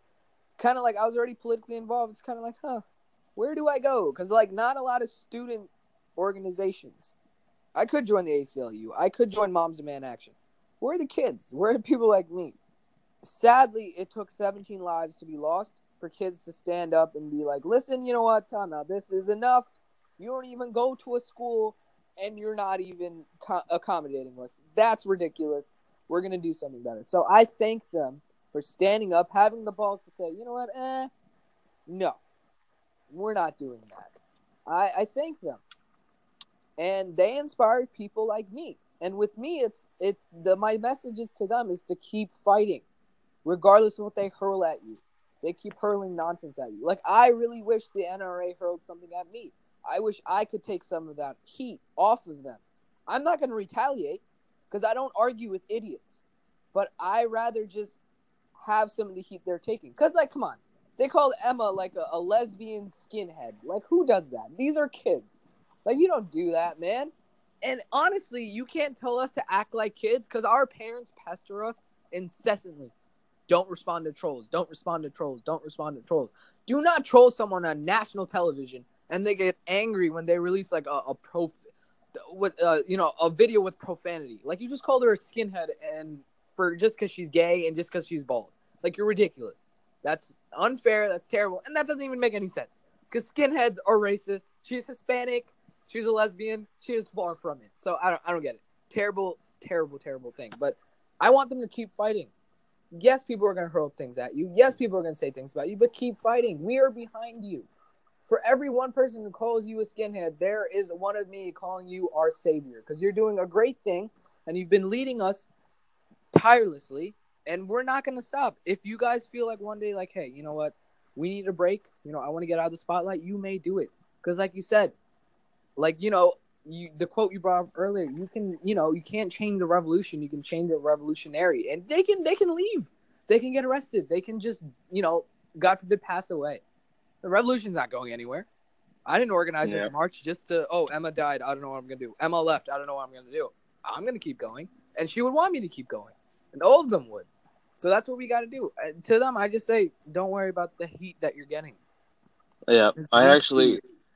I misspoke. I think it's the quote is, "You can jail a revolutionary, but you can't jail a revolution." Exactly.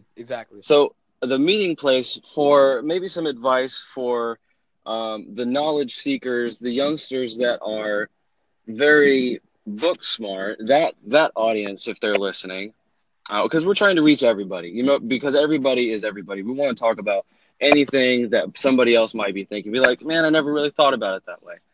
Yeah. But this generation that is, in social media and is paying attention to voice, radio, print a lot more than the older generation because everything has gone digital.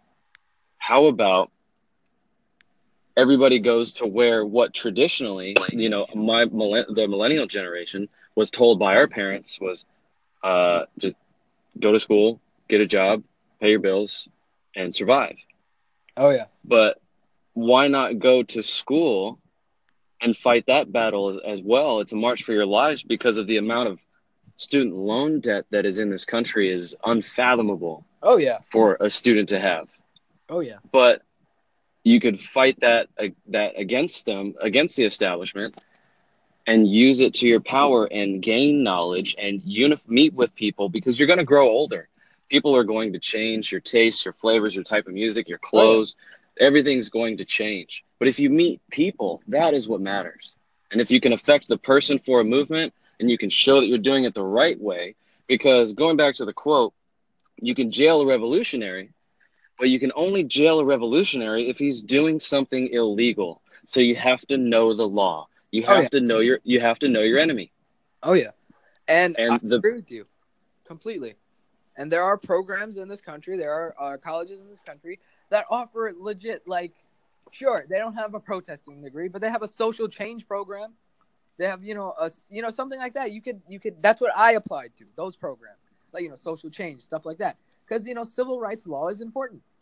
And sadly, we still need to have it in 2018. But exactly, if you because those still get, establishments, yeah, those yeah, establishments are there specifically to help with training those jobs, because or else where would they get the knowledge? They have to do it exactly, by themselves. They go through exactly. a specific regimen, to be engineers and scientists. I think that science isn't pushed enough.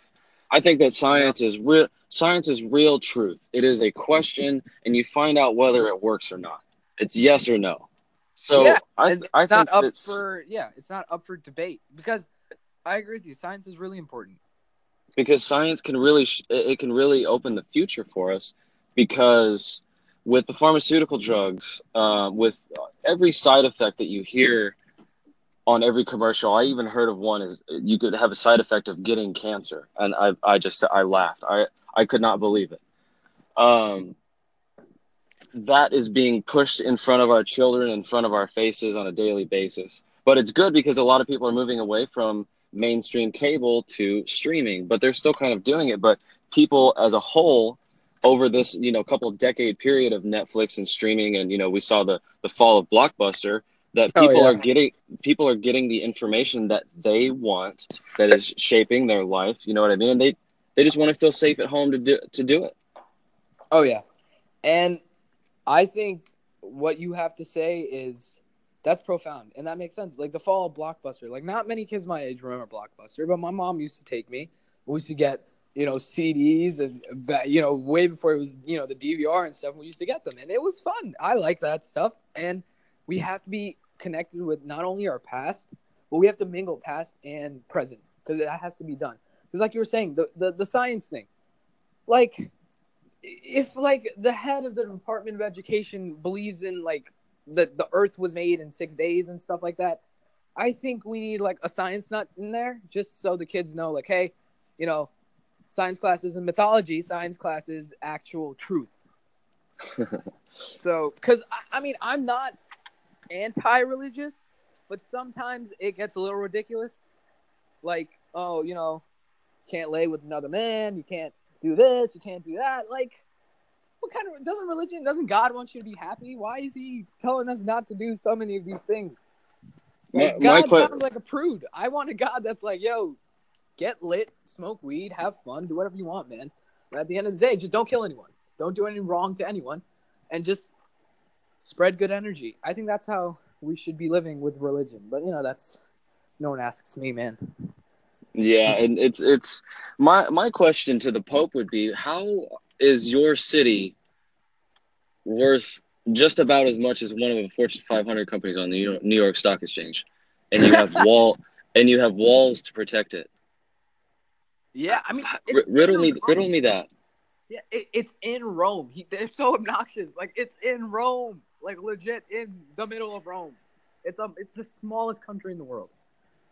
And I think they're protecting the deepest, darkest secrets of what we have grown up in the history books. And if you think about it, what previously existed before Christianity, because that is something that you have to think about. You know what I mean? This religion, there were religions before that. The Greek gods, and then the pagans, and then now Christians. And, it has morphed over time, but it's my perspective of religion is not everybody sees it in their image because that is the culture that views that. So, oh yeah, I view religion as peace on earth is everybody genuinely being nice to everybody. I know that sounds completely left hippie. I don't care.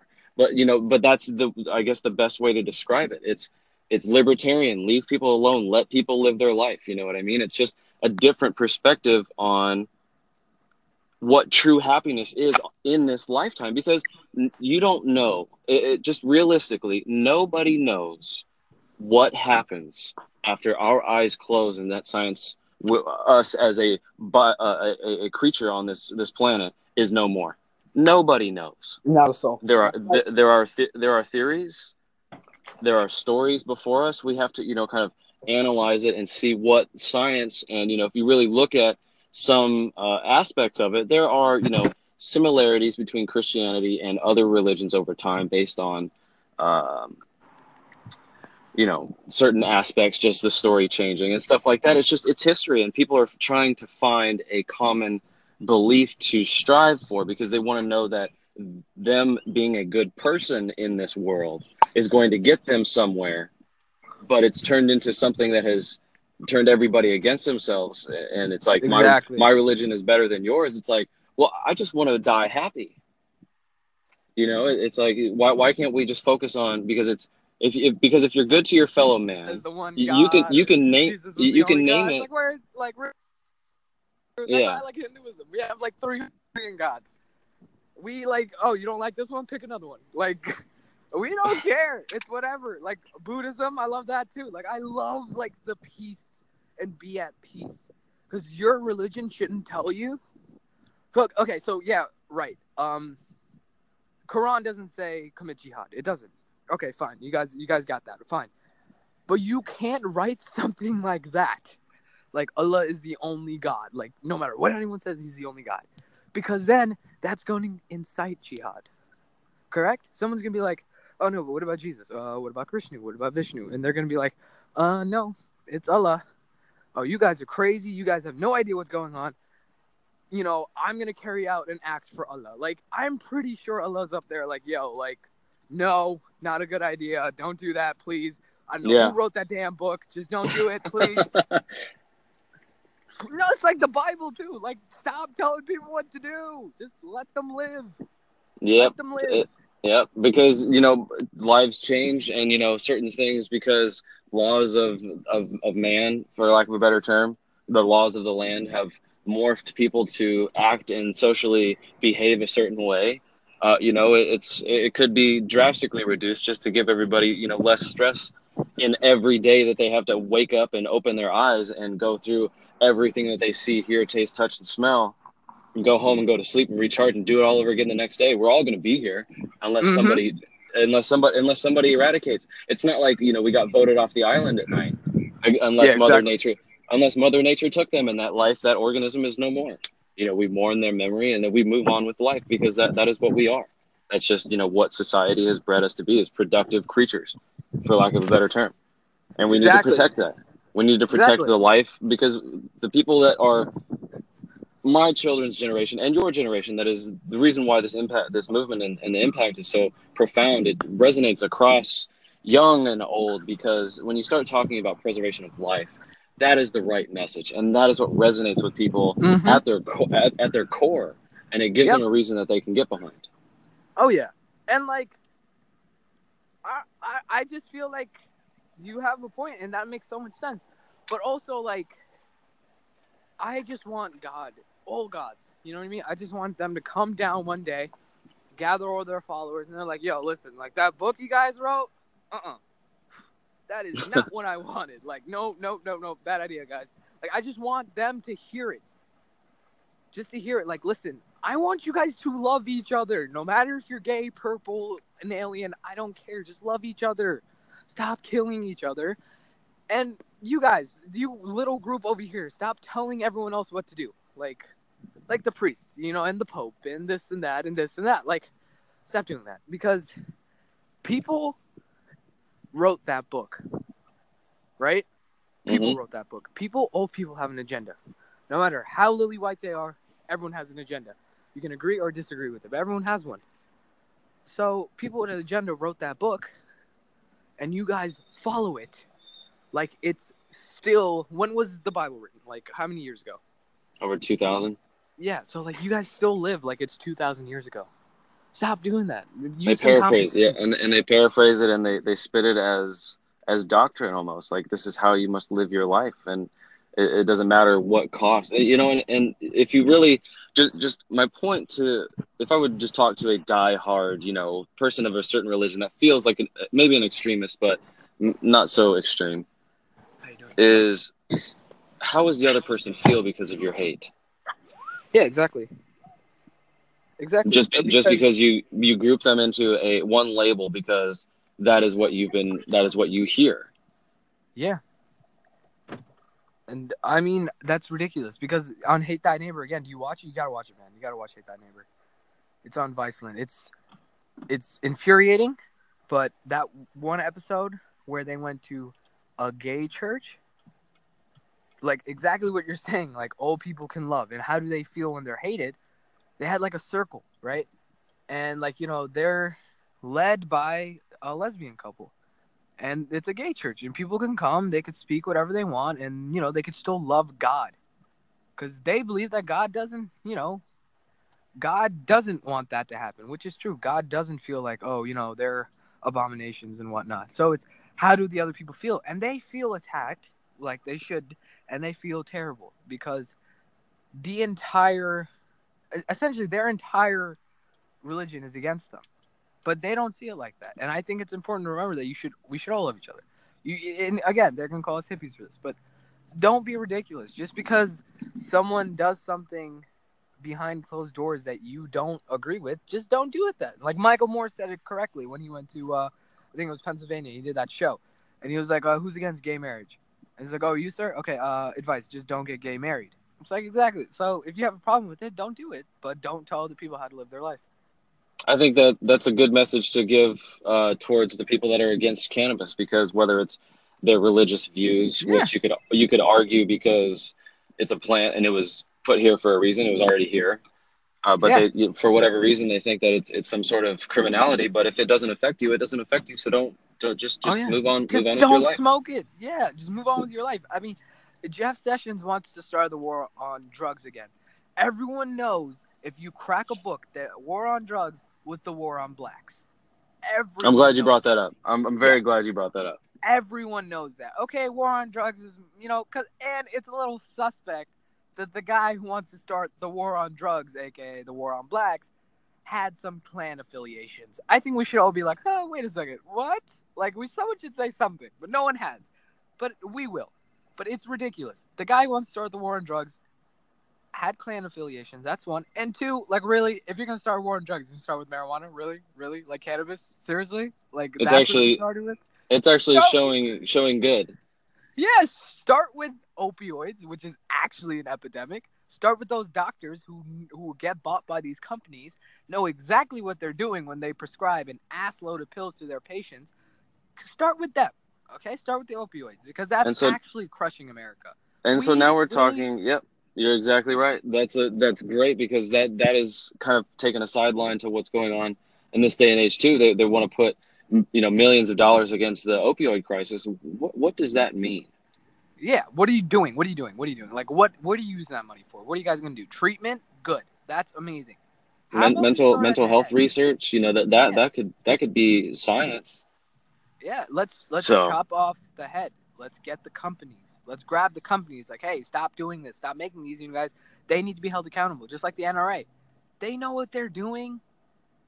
Like, they know what they're exactly, doing. They know where their guns they're are not going. dumb. They're not Yeah, I dumb. mean, they say, oh, they're used for hunting. Oh, word, really? Word, like concealed Glock is used for hunting. What are we hunting in the urban areas? Pigeons? Really? It's used for hunting? Come on. Opioids. Oh, they're used to treat. Okay, my grandfather just passed away just recently. Like we're talking about religion and finding peace and all that, and it struck me because he went under. He had pancreatic cancer, and that shit took him in 6 months. Like this, the doctor said 6 months, and we fought as much as we could, but it was 6 months, and he was done. But all throughout his life, he's gotten operations on his back, on his knees, on his this and on that, on this and that. And they've asked him, they've prescribed opioids to him. And he told the doctor, no, I'm not taking these because I know what these do to you. And my grandfather wasn't just a Joe Schmo. He came to this country, he got educated in Detroit, right? And he came to this country, and then he got involved with this company called Interfarm that packages and makes medicine. So then when he did that, he was like a supervisor at first, and he was like, you know what, we could actually double our output. Why don't we get more than one shift in here? Why are we having the same shift, and why are we working these people down to their bones? How about we get more than one shift in here? So he did. He got shift number 2, and then he got shift number 3. A man who worked inside this company, chemicals and medicine was his life. He said, hell no, I am not taking these medications because I know what they do to us. I'd rather just take the pain. And he did. And for that, I will always remember that because he said no. That, not a lot of patients can make that choice because the pain is. So would that be the new current Nancy Reagan "Just Say No" campaign? Just say no to opioids.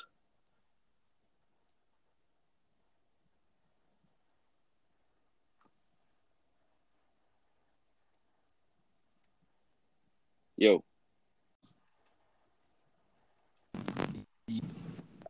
So would you say that could be the current generation and future generations, Nancy Reagan's "Just Say No" campaign? Is just say no to opioids? Do you think that would click? Oh, yeah. You could revive Dare again. Oh no, not Dare. I'm sorry. Just say no. Yeah, I mean, I don't really like Nancy Reagan that much, but yeah, I would definitely say no, guys. I mean, not even that. It's so hard for kids. You know, if you're getting an operation, they prescribe it to you, and you say yes, I'm not going to be ridiculous and go to, you know what I mean? Like with weed. I'm not going to go to a cancer patient. I'm like, no, no, no, don't smoke weed. They need that. They need that shit. They need to mellow out. I'm not going to tell a kid who just got an operation on his knee, right? Yo, don't take it if they prescribe it. I would say no if it's in your house, someone else got prescribed it, and they're leftovers, which there always are. Say no, throw them out, do something, get rid of them, do not take them. That's Yep. what I would do. Because they That do. has to be the campaign. Yeah, because they do serve a purpose. Whenever I brought up Nancy Reagan, I wasn't bringing up anything associated with her policy. I was just Yeah, associating true. that. Yeah, No, I because got it. I got it. Yeah, we could talk about the Reagan administration and the Nixon administration for for yeah. hours. So, but that's that's just the cards that they were dealt. Those are the people that were in office, and those are the things that happened to us. And now it's second and third order effects, like what we're seeing, in Vietnam, but we're starting to see an increase in tourism to Vietnam, also. So that's a plus for them. But we have to think about what we're going to do and our second and third order effects of not only our foreign policy. I think what needs to be looked at first, I mean, this should be a huge key indicator. Light bulbs should go off. Is when a bridge or an overhead pedestrian crosswalk over an interstate collapses. That should be a key indicator might want to look at infrastructure. What would you, Oh yeah, did you see that? yeah, in Florida, right? Was it? I Was don't it remember Florida or exactly where it LAX? was, Yeah, but it was but at the I mean, airport, so right? that and that's what we're facing now. It's a pedestrian crosswalk and sinkholes all over the place because what we do one day is second and third order effects is going to have an effect somehow or shape, form, or another. So 2020 is a good place to start so that we can kind of maybe you could recommend guarantee or inspire all the way up to 2024, and then we just kind of secured 6 years for future productive policy. What would you say that? Oh yeah, exactly, and that goes back to what you were saying about the end goal, right? It goes back to what you were Hmm. saying about having a deadline. Of course, we need 2020, and we need to work not only for gun reform, right? We need to work for everything, and you're absolutely right. And that is our goal, man. And because of amazing, grown men and in your family, we have the support, and we gain the confidence to do something. So I want to thank you, for having me on there. First of all, I really appreciate it. It's That's great to one, have you and on. I'm really happy that you reached out to me. I'm really happy that you're supportive of our movement. And even though we're not in the same state, bro, like I really feel like we were sitting right next to each other and we were just having a good time. So I really appreciate it. I really had a great time on here. Um, and if you guys need anything else, just let me know, please. I would All send right. someone your way, anything like that. I'd love to speak again. Thank you guys so much. Of course, of course. And where can the listeners get in touch with you if they need to? Sure If thing. you would like to provide that, go ahead. How No, can of they course, of support the course. movement? My Instagram is jai.patel. That's jai.patel. My Twitter is Life of Jai, like the movie Life of Pi. It's LifeofJai. And then I have the Youngins podcast, which is on iTunes. You guys should check it out. It's not as political. I'm not as clean on there, so don't judge me. But yeah, you guys Everybody's got their stuff, man. exactly, Everybody's got something. exactly. So Don't yeah, judge a book by its cover. amen. But thank you so much, man. Appreciate it. All right, so well, pretty much we could sum it all up with getting out there and voting, getting active, having a long Mm-hmm. term strategy because once again, you guys are young. 18 going up to 25. That those are the next. Obviously that is what is ahead of you, and to set yourself up to have a good strategy is gain knowledge, or get a job, or if that is what you can succeed at, or if you succeed in school or you want to get that knowledge and then reevaluate 4 years 2 years down the road, because odds are you're probably not going to like your first job because you're going to get, you know what I mean. I don't know, like I had a couple jobs before I joined the army, but now Mm-hmm. I'm getting out and I'm going a completely different way just because my life has changed to that direction. So, pretty much getting out there and just resonating with all of the followers that you guys have and all the listeners here to get out and vote, whether it's local, what affects you, and think about how it's going to affect other people. Getting out and voting with ask questions, critical thinkers. So we'll finish with this. So last question is, so the podcast is named If I Was President. So the question to you is, if you were president, what would you do? Oh man, You got I to would start. have You got to start off with, if I was president. if I was president, I would make sure no man or woman in this country ever feels oppressed, regardless of where you're from. I would make sure that we have common sense gun laws in this country. I would make sure that our walls, yes, our walls are fortified, but I would also make sure DACA continues and DACA has the funding to continue. I'd make sure everyone has universal free healthcare because that's something we don't have in the United States. I'd make sure our veterans are compensated because that's very important because you guys served our country and we thank you. And Lance, I thank you for your service, man. I didn't get to Thanks, say man. it. I'd make sure that this country is no longer the laughing stock of the world like we've become right now. I'd make sure that we stand for what they wanted us to stand for liberty, for justice, and for happiness. So that's what I would do, man.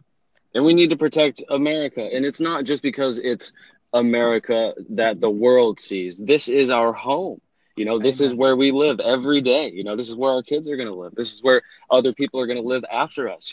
So it's legacy and it's strategy, but it's also hustle. Exactly. What kind of hustle and drive do you have to go out and get what you want to do for the rest of your life, and how And you want to I affect other people? exactly, and I encourage everyone to do whatever you feel makes you happy and work hard at your craft, even if it's something like you'll never get anywhere doing this.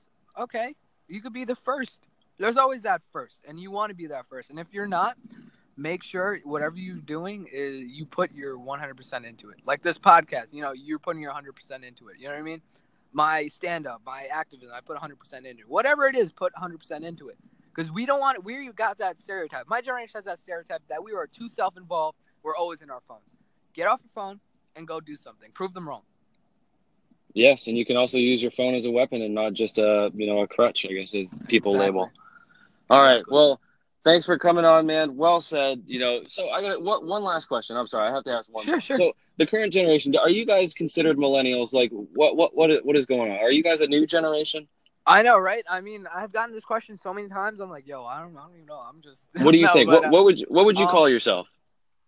Generation Z. That's what they're calling us. I would call us the future, but no one asks me. But well said. Yeah, they're saying we're Generation Z. And then, of course, some of the, a lot of our friends were born in 98, 99, 97, you know what I mean? So they're technically millennials, right? Mm-hmm. But Generation Z is what, the new, I think it's like 2001 or 2000 to like now or whatever. That's what they're calling themselves. But we're the future, regardless of what you call us. Well said. Well said. All right. Thanks for coming on. We'll see you again. Thanks for having me. Thank you so much. All right, Lance. You have a good one. All right. Bye. All right. Bye.